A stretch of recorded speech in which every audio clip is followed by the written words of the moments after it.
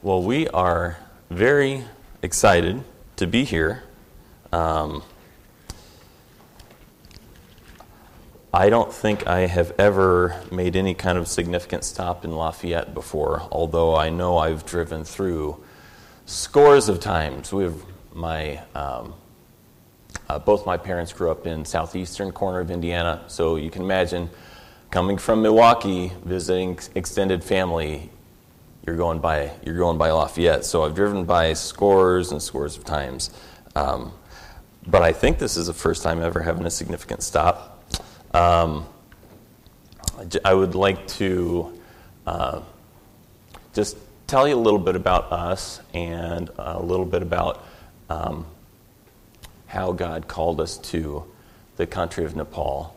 I had the privilege of growing up in a Christian home where my parents, from at least as far back as I can remember, taught my siblings and I the gospel, took us to church.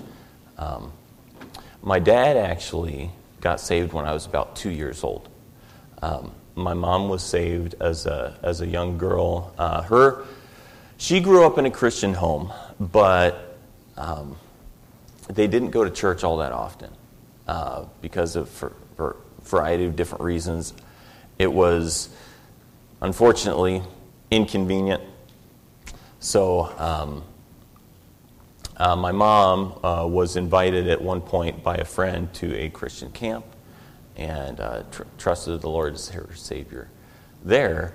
And because of that lack of background, when she met my dad, he was raised Catholic, and their family was more than a Easter and Christmas Catholic. I believe they went on a regular basis.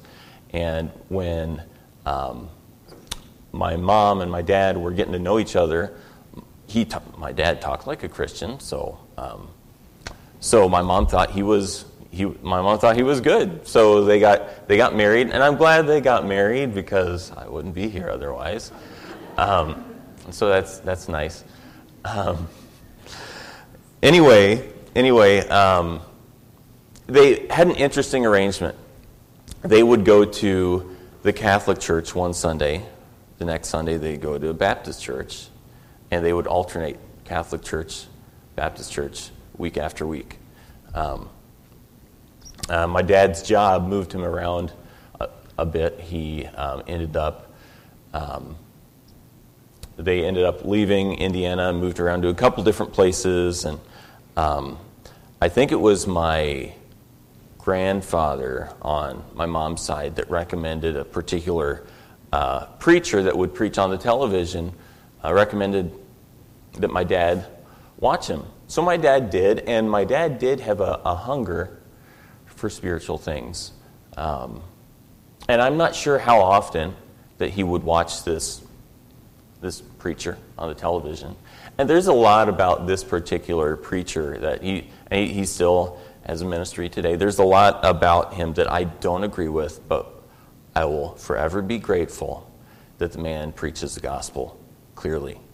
And I'm not sure how long my dad was watching, how many times he'd watched this preacher before when he gave the gospel invitation, it hit my dad.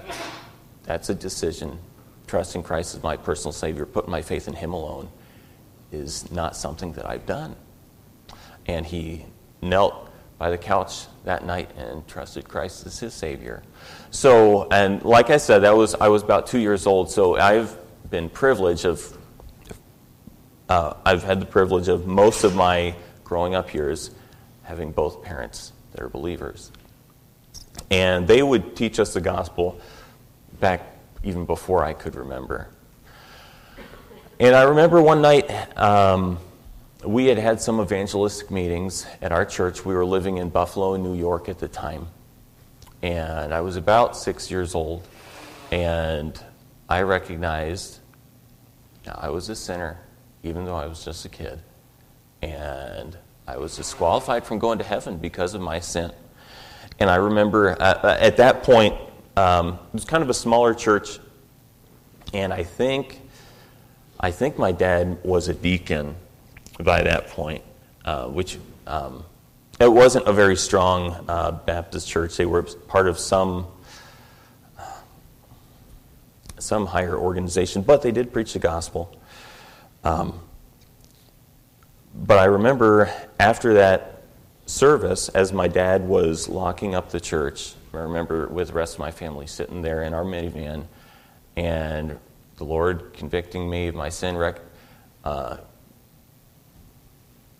understanding that I was on my way to hell because of my sin. And sitting in the back of our minivan that night, I placed my trust in Christ as my Savior. And in sharing the gospel with people, I tell them, I know for sure that I'm on my way to heaven. Not because I'm a really good person. If it was up to me and how good I could be, I could never be good enough. But it's because of what Jesus Christ has done for me. And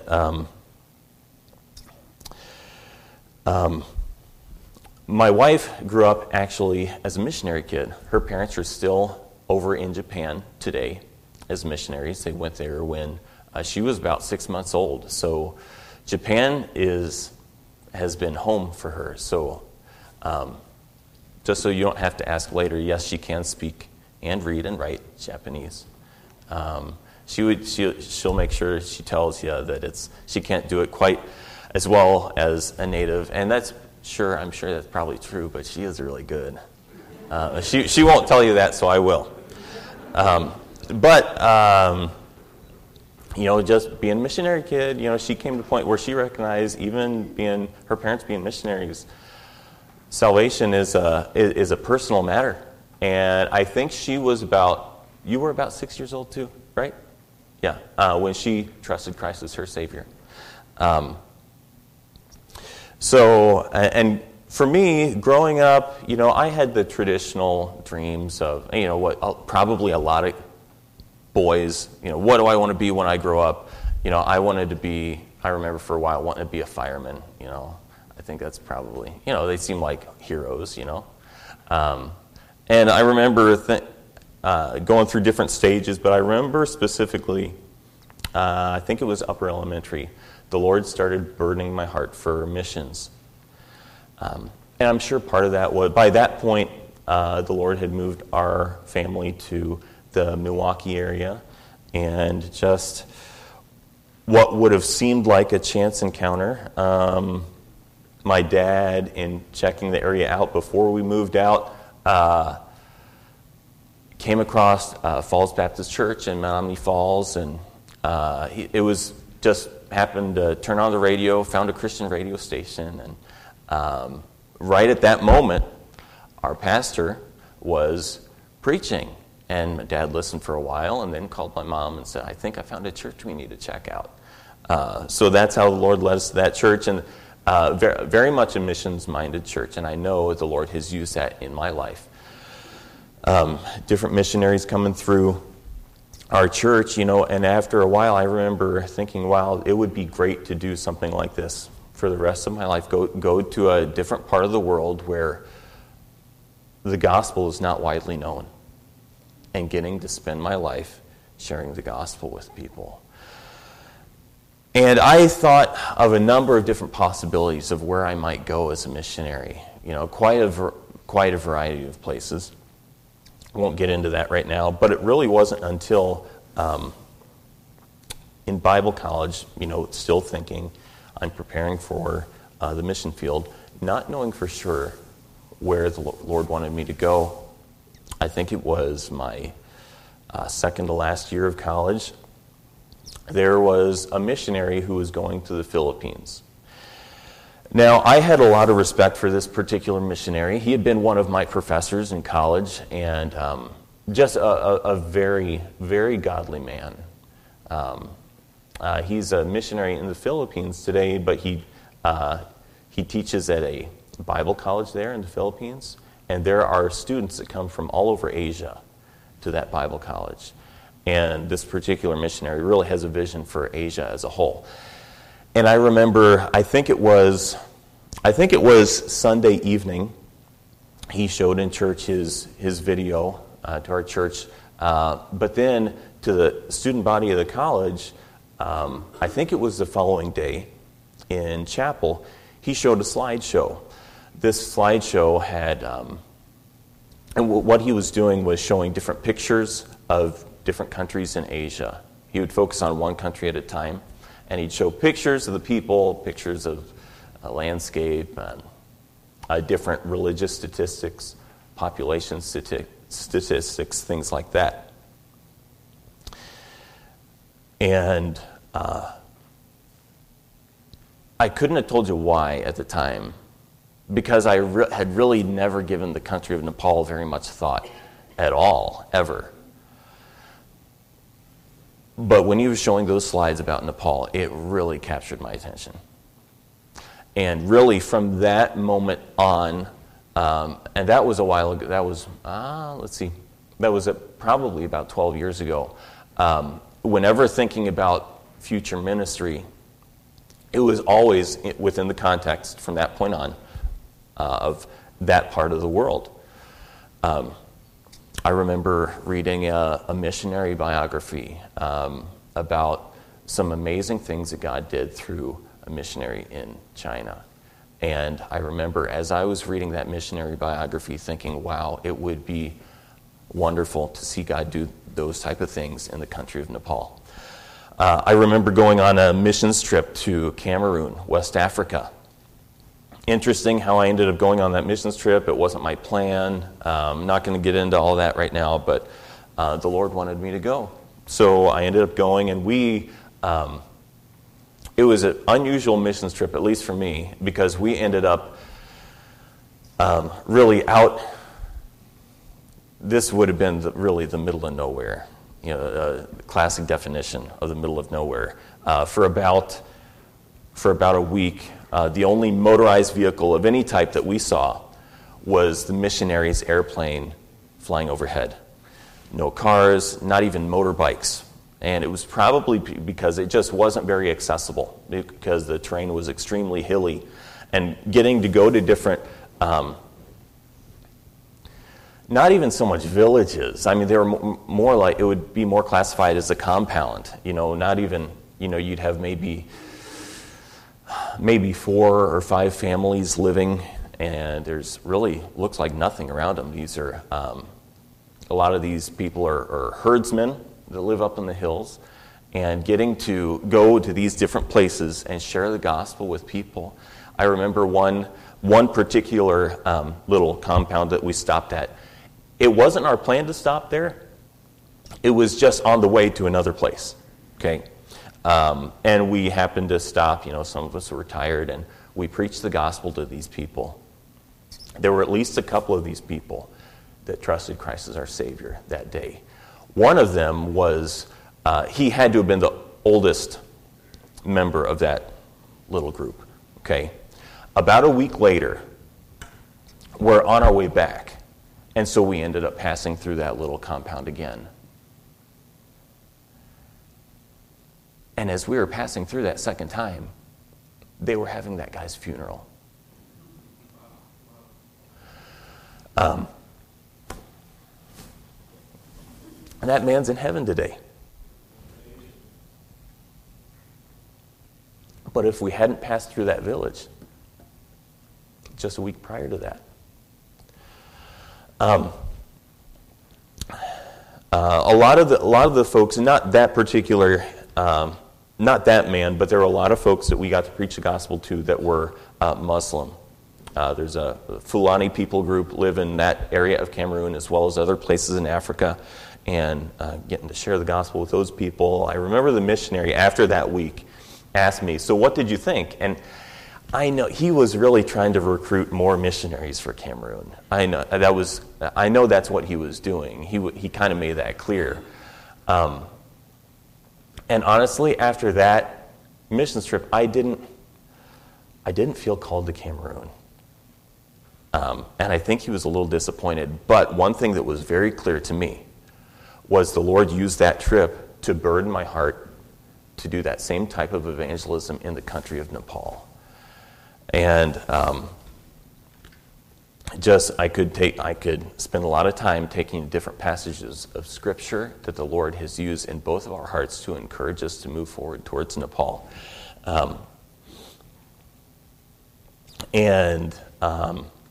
Over the last number of years, it has taken me some time to become convinced that this is what God wants us to do. And honestly, I wasn't willing to go on a whim. It's not like a dangerous part of the world. It wouldn't be like going to a street corner in Saudi Arabia and trying to preach the gospel there. It's not like that. But the government doesn't want missionaries there. So I wanted to know for sure that this is what God wanted me to do before being fully committed, before quitting my job, before taking my little family over to this place. And the Lord has, through His Word and through a number of different circumstances, has made that very, very clear.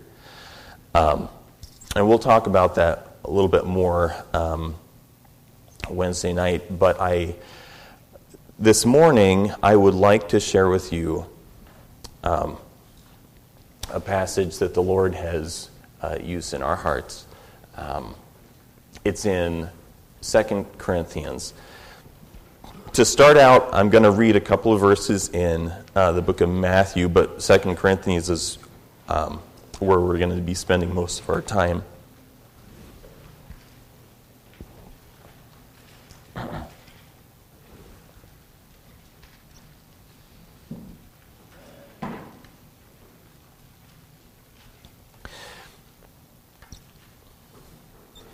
Okay, as you're in 1 Corinthians, I'm going to read to you a passage from Matthew chapter 5, just to introduce a concept here. And it's very familiar. I'm sure probably most of you could quote these verses that I'm about to read from the Sermon on the Mount in Matthew 5.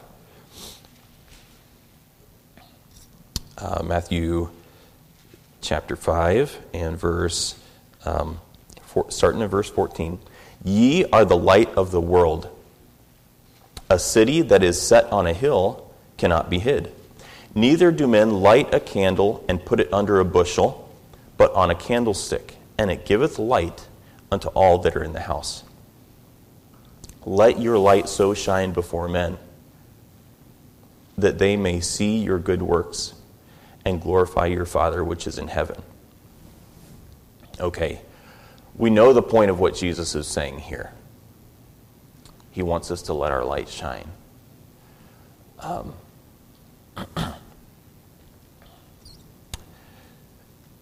It's easy to think of different parts of the world where it's just very, very spiritually dark.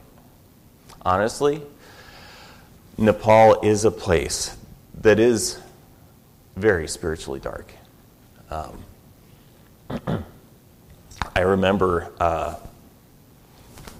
witnessing, just kind of from a distance, a Hindu funeral.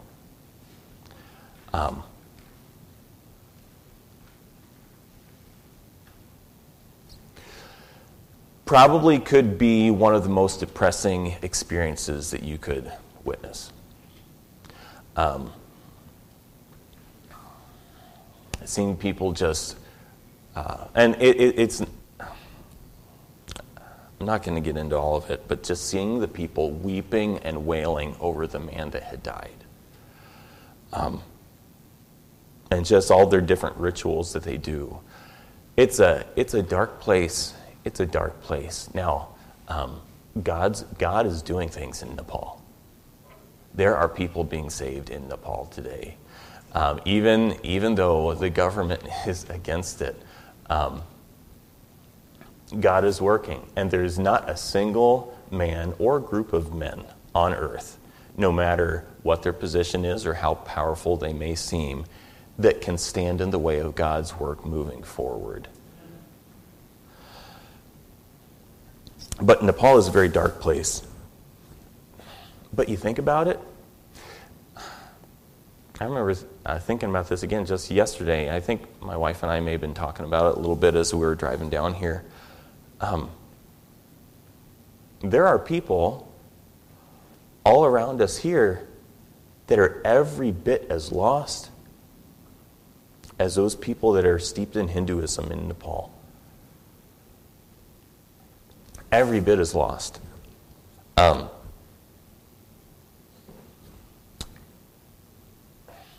although a lot of them are confused and their minds have been blinded, I believe a lot of people, even around here, are open to the truth.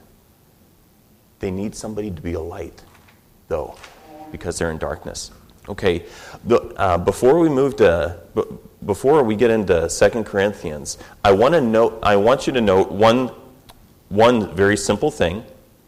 In Matthew chapter 5, verse 16, Jesus said, "Let your light so shine." Okay?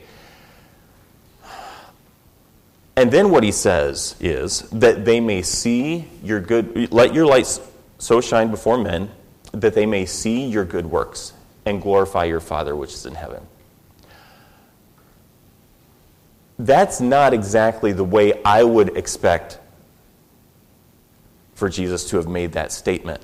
I would have expected something more like, and before you call me a heretic and kick me out of here, just bear with me, just a second, okay? I would have expected him to say, "Let your light so shine before men that they may hear your message and glorify your Father which is in heaven." When I think of us letting our light shine, I think of sharing the gospel with people, and that's a very real part of it.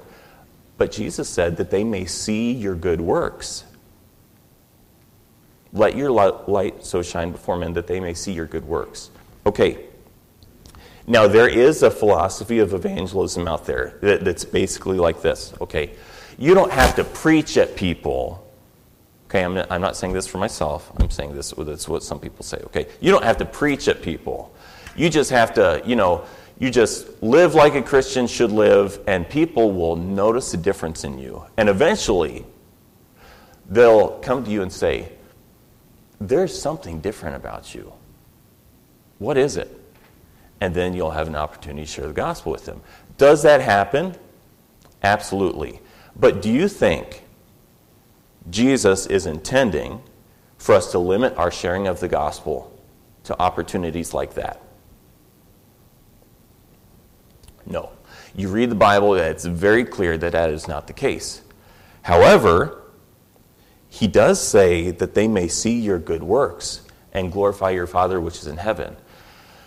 So, is preaching the gospel message important? Absolutely. It's absolutely vital. Faith cometh by hearing, and hearing by the word of God. Right? But there's another aspect of being light that is absolutely vital in being an effective gospel witness. Okay? Now, in 2 Corinthians, I don't remember if I told you what chapter or not, but chapter 4, actually at the end of chapter 3, and then moving into chapter 4.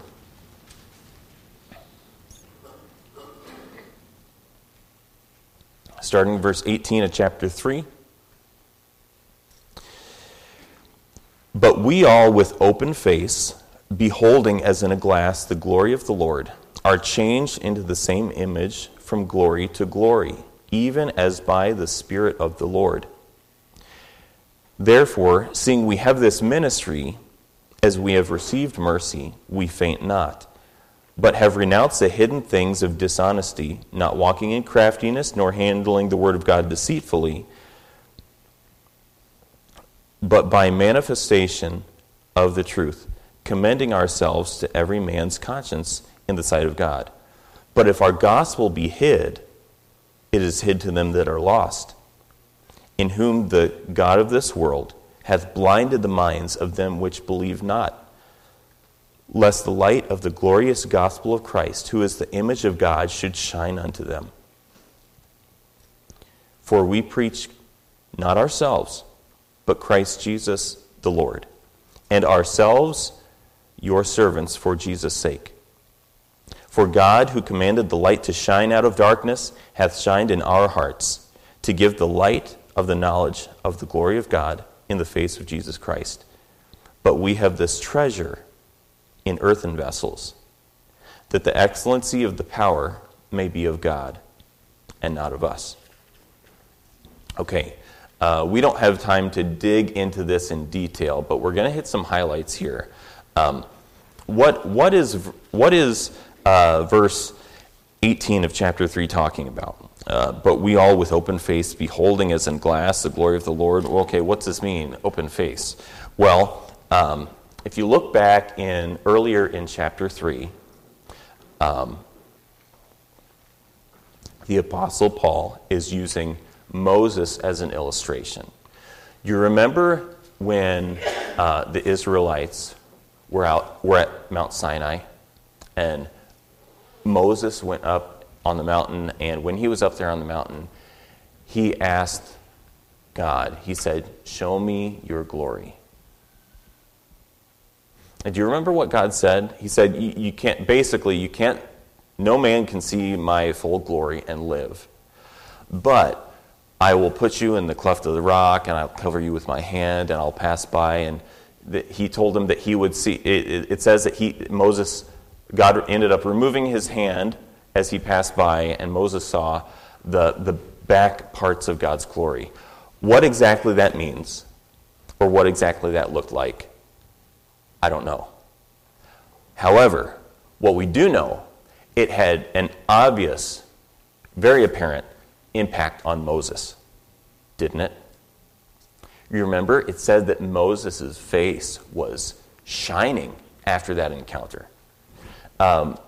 In a way that when he came down from the mountain and the people saw him, they wanted him to cover his face with a veil, right?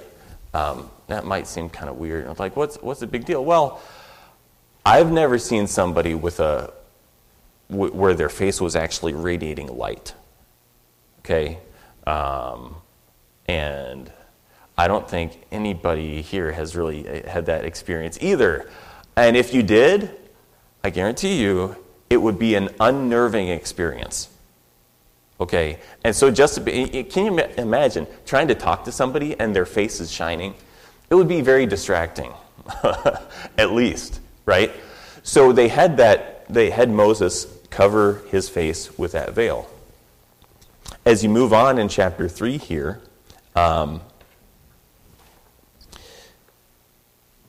in verse 14, he says, but their minds,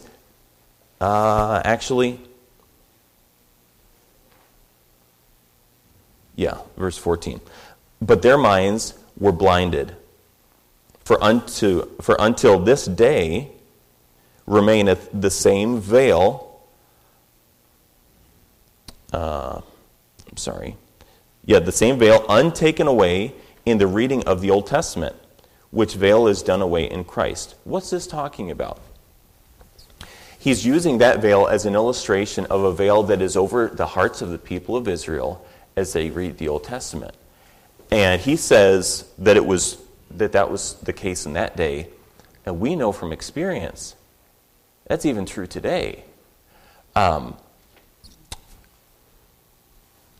chose the people of Israel to really did an excellent job at preserving the Old Testament, keeping it pure. It's incredible how meticulous they were in keeping the Old Testament, the writings of the Old Testament pure. And it's tragic to consider that those people who have over the centuries have been so meticulous about keeping the Old Testament pure. There's so many prophecies that are clearly fulfilled by Jesus Christ that they totally miss. Isn't that tragic? I remember just within the last week or two, I'm sure some of you are familiar with the radio program Unshackled. Okay, I was listening to a story about a man who was Jewish, and he had gotten married to a backslidden Christian, and she ended up coming back to the Lord and got more interested in studying the Bible, and she tried to get him to study the Bible, and he did, reading these passages that were clearly talking about Jesus Christ. And long story short, the Lord ended up using those passages to convince him that Jesus Christ is the Messiah. But by and large, doesn't it seem like the Jewish people, even though many of them, a lot of them today, some of the Orthodox Jews, they're probably more familiar with the Old Testament than most of us are. Really. But they don't see it. They don't see it. That veil is over their hearts. And it says that veil is done away in Christ. So this veil that's being referred to, or I should say this, okay. When it's talking in verse 18, but we all with open face, that literally means unveiled face. Okay, so when it says, but we all with open face, it's talking about for us who have placed our faith in Jesus Christ. Those of us who have the Holy Spirit living inside of us, that veil has been taken away. Through the Holy Spirit illuminating the truth of God's word to us, we can see the glory of God. But we all with open face, beholding as in a glass the glory of the Lord, it brings forth a result, are changed into the same image from glory to glory, even as by the Spirit of the Lord. Okay. So, how is this transfer? How's this changing? This really the same word that's used, changed here, is in Romans 12, the beginning of Romans 12, where it says, "Be not conformed to this world, but be ye transformed." That's the same word. This is talking about a transformation, a radical change that takes place. But how does this change take place? Well, it's by beholding as in a glass the glory of the Lord. This is talking about beholding the glory of God through His Word. Okay, we could go to earlier in chapter 3, makes it clear that that's what it's referring to. So this change takes place as we behold the glory of God through His Word. Does that mean that this change is automatically going to happen when you read the Bible? No, not at all. Not at all, okay? You can read the Bible different ways. You can read anything different ways. For example, I remember as I was working my way through seminary, in college too, but more so in seminary, for different classes, one of the requirements was to do reading. A lot of reading. Like 1,000 pages, 1,200 pages. I think for one class it was like 1,400 pages of reading. For me, okay, I don't know about, maybe you're a speed reader. I'm far from it, okay? And so for me, that was extremely intimidating, okay? I've always been a slow reader, and it's gotten better for sure, but part of that, it's never going to change. And so for me, that was very, very daunting. Do you think I was just holding on to every word as I was reading through those different books? No.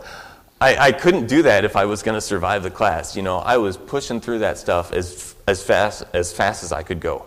Okay? Just so I could say, yes, I did it. I did the reading. Okay?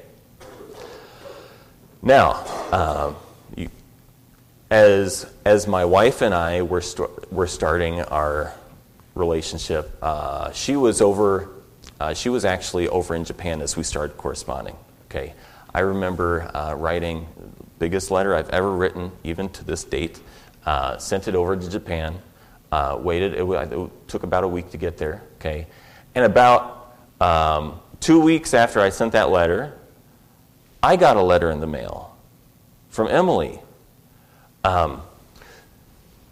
Now, do you think I read that letter in a similar way to the way I read my seminary reading? Okay, I remember coming home from work that day, and that day had been an especially messy day at work. Okay, we normally didn't do this type of thing, but we were putting in fence posts. Okay, and so we're drilling holes, and there's dirt, and it rained on us, not like pouring down rain where you would have to stop, but it was just that light misty rain that just keeps coming. It just totally saturates everything. So I had gotten pretty messy that day. I didn't even take I found out that letter was at home. I didn't even take the time to change out of my work clothes, okay? Take my boots off, sit down in the recliner, I get that letter, and I read through it. I probably read through it at least a couple of times in that moment. Do you think I just, once I initially read through it, do you think I set it aside and, never touched it again? No, I read it again and again. I remember putting that letter in my lunchbox, taking it to work so that on my lunch break, and I had already read it multiple times already, sitting down on my lunch break and reading through that letter again. Why? Do you think I wasn't paying attention the first time or two or three? No, that wasn't the case at all. Why was I reading it again? Talk to me. Why was I reading it again and again? Sure. Okay, get a little more specific. I enjoyed it. Somebody said something over here. Exactly. I was wanting to get to know her. I wanted to know Emily's heart. Okay. Now, when we sit down to read the Bible, how do we read it? Do we treat it like I was treating that seminary reading and just getting through it so we can check off the box on our Bible reading schedule? Or are we reading it to really get to know God, to really get to know His heart? Let me ask you a question. Which kind of reading is going to result in the transformation that's talked about here in verse 18? Answer's obvious, isn't it? And look, we don't have time to get into all the details of this. But this transformation that God wants to accomplish in every believer's heart is a transformation that the lost world is going to see.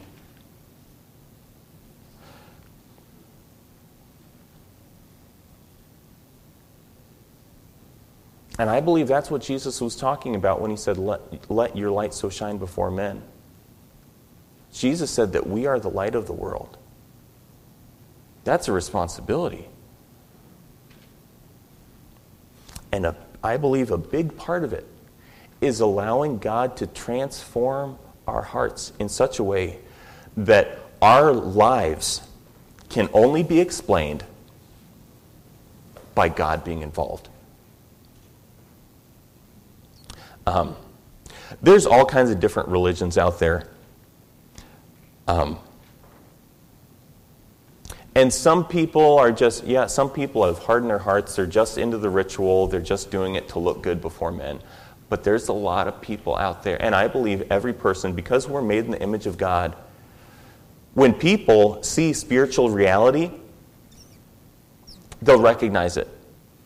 Now, how they respond to that might be different. Do you think Pharaoh recognized spiritual reality? Definitely. We could think of the religious leaders, the Pharisees that interacted with Christ. Do you think they recognized spiritual reality in Christ? Absolutely. So people can definitely reject it when they recognize it. But there's a lot of people out there that are going to be drawn to the light. And as later on in this passage it says, if our gospel be hid, it is hid to them that are lost, in whom the God of this world hath blinded the minds of them which believe not. Okay, there are many people out there who are just in darkness, and they need to see the transforming power of the Word of God. And last statement in verse 18, I know I'm sorry, I'm jumping around a little bit here, partly because I'm running a little short on time, but that's okay. But the last part of verse 18 says that it's even as by the Spirit of the Lord. He is the one that accomplishes this transforming work. It's not something we can do. Jesus said, without Christ, we can do nothing. But as we are seeking to get to know God in His Word, trusting Him to reveal Himself to us, He will. And if we're willing to just, in dependence on the Holy Spirit's power, follow what He says, He is going to transform us in such a way that it's going to be undeniable to the lost world. It's nothing about us. That's why in verse 7 he says, we have this treasure in earthen vessels. An earthen vessel is not impressive. But what's the treasure, though, that's inside? That's what people need to see. And as we are seeking God through His Word, trusting it, depending on Him to reveal Himself to us, He will transform us in such a way that it's going to be undeniable to the lost world. I'll close with this little illustration. Now I've done it. When I was over in Nepal, I saw something that was kind of shocking to me. Okay? I'm not talking about culture shock necessarily. I expected things to be quite a bit different over there.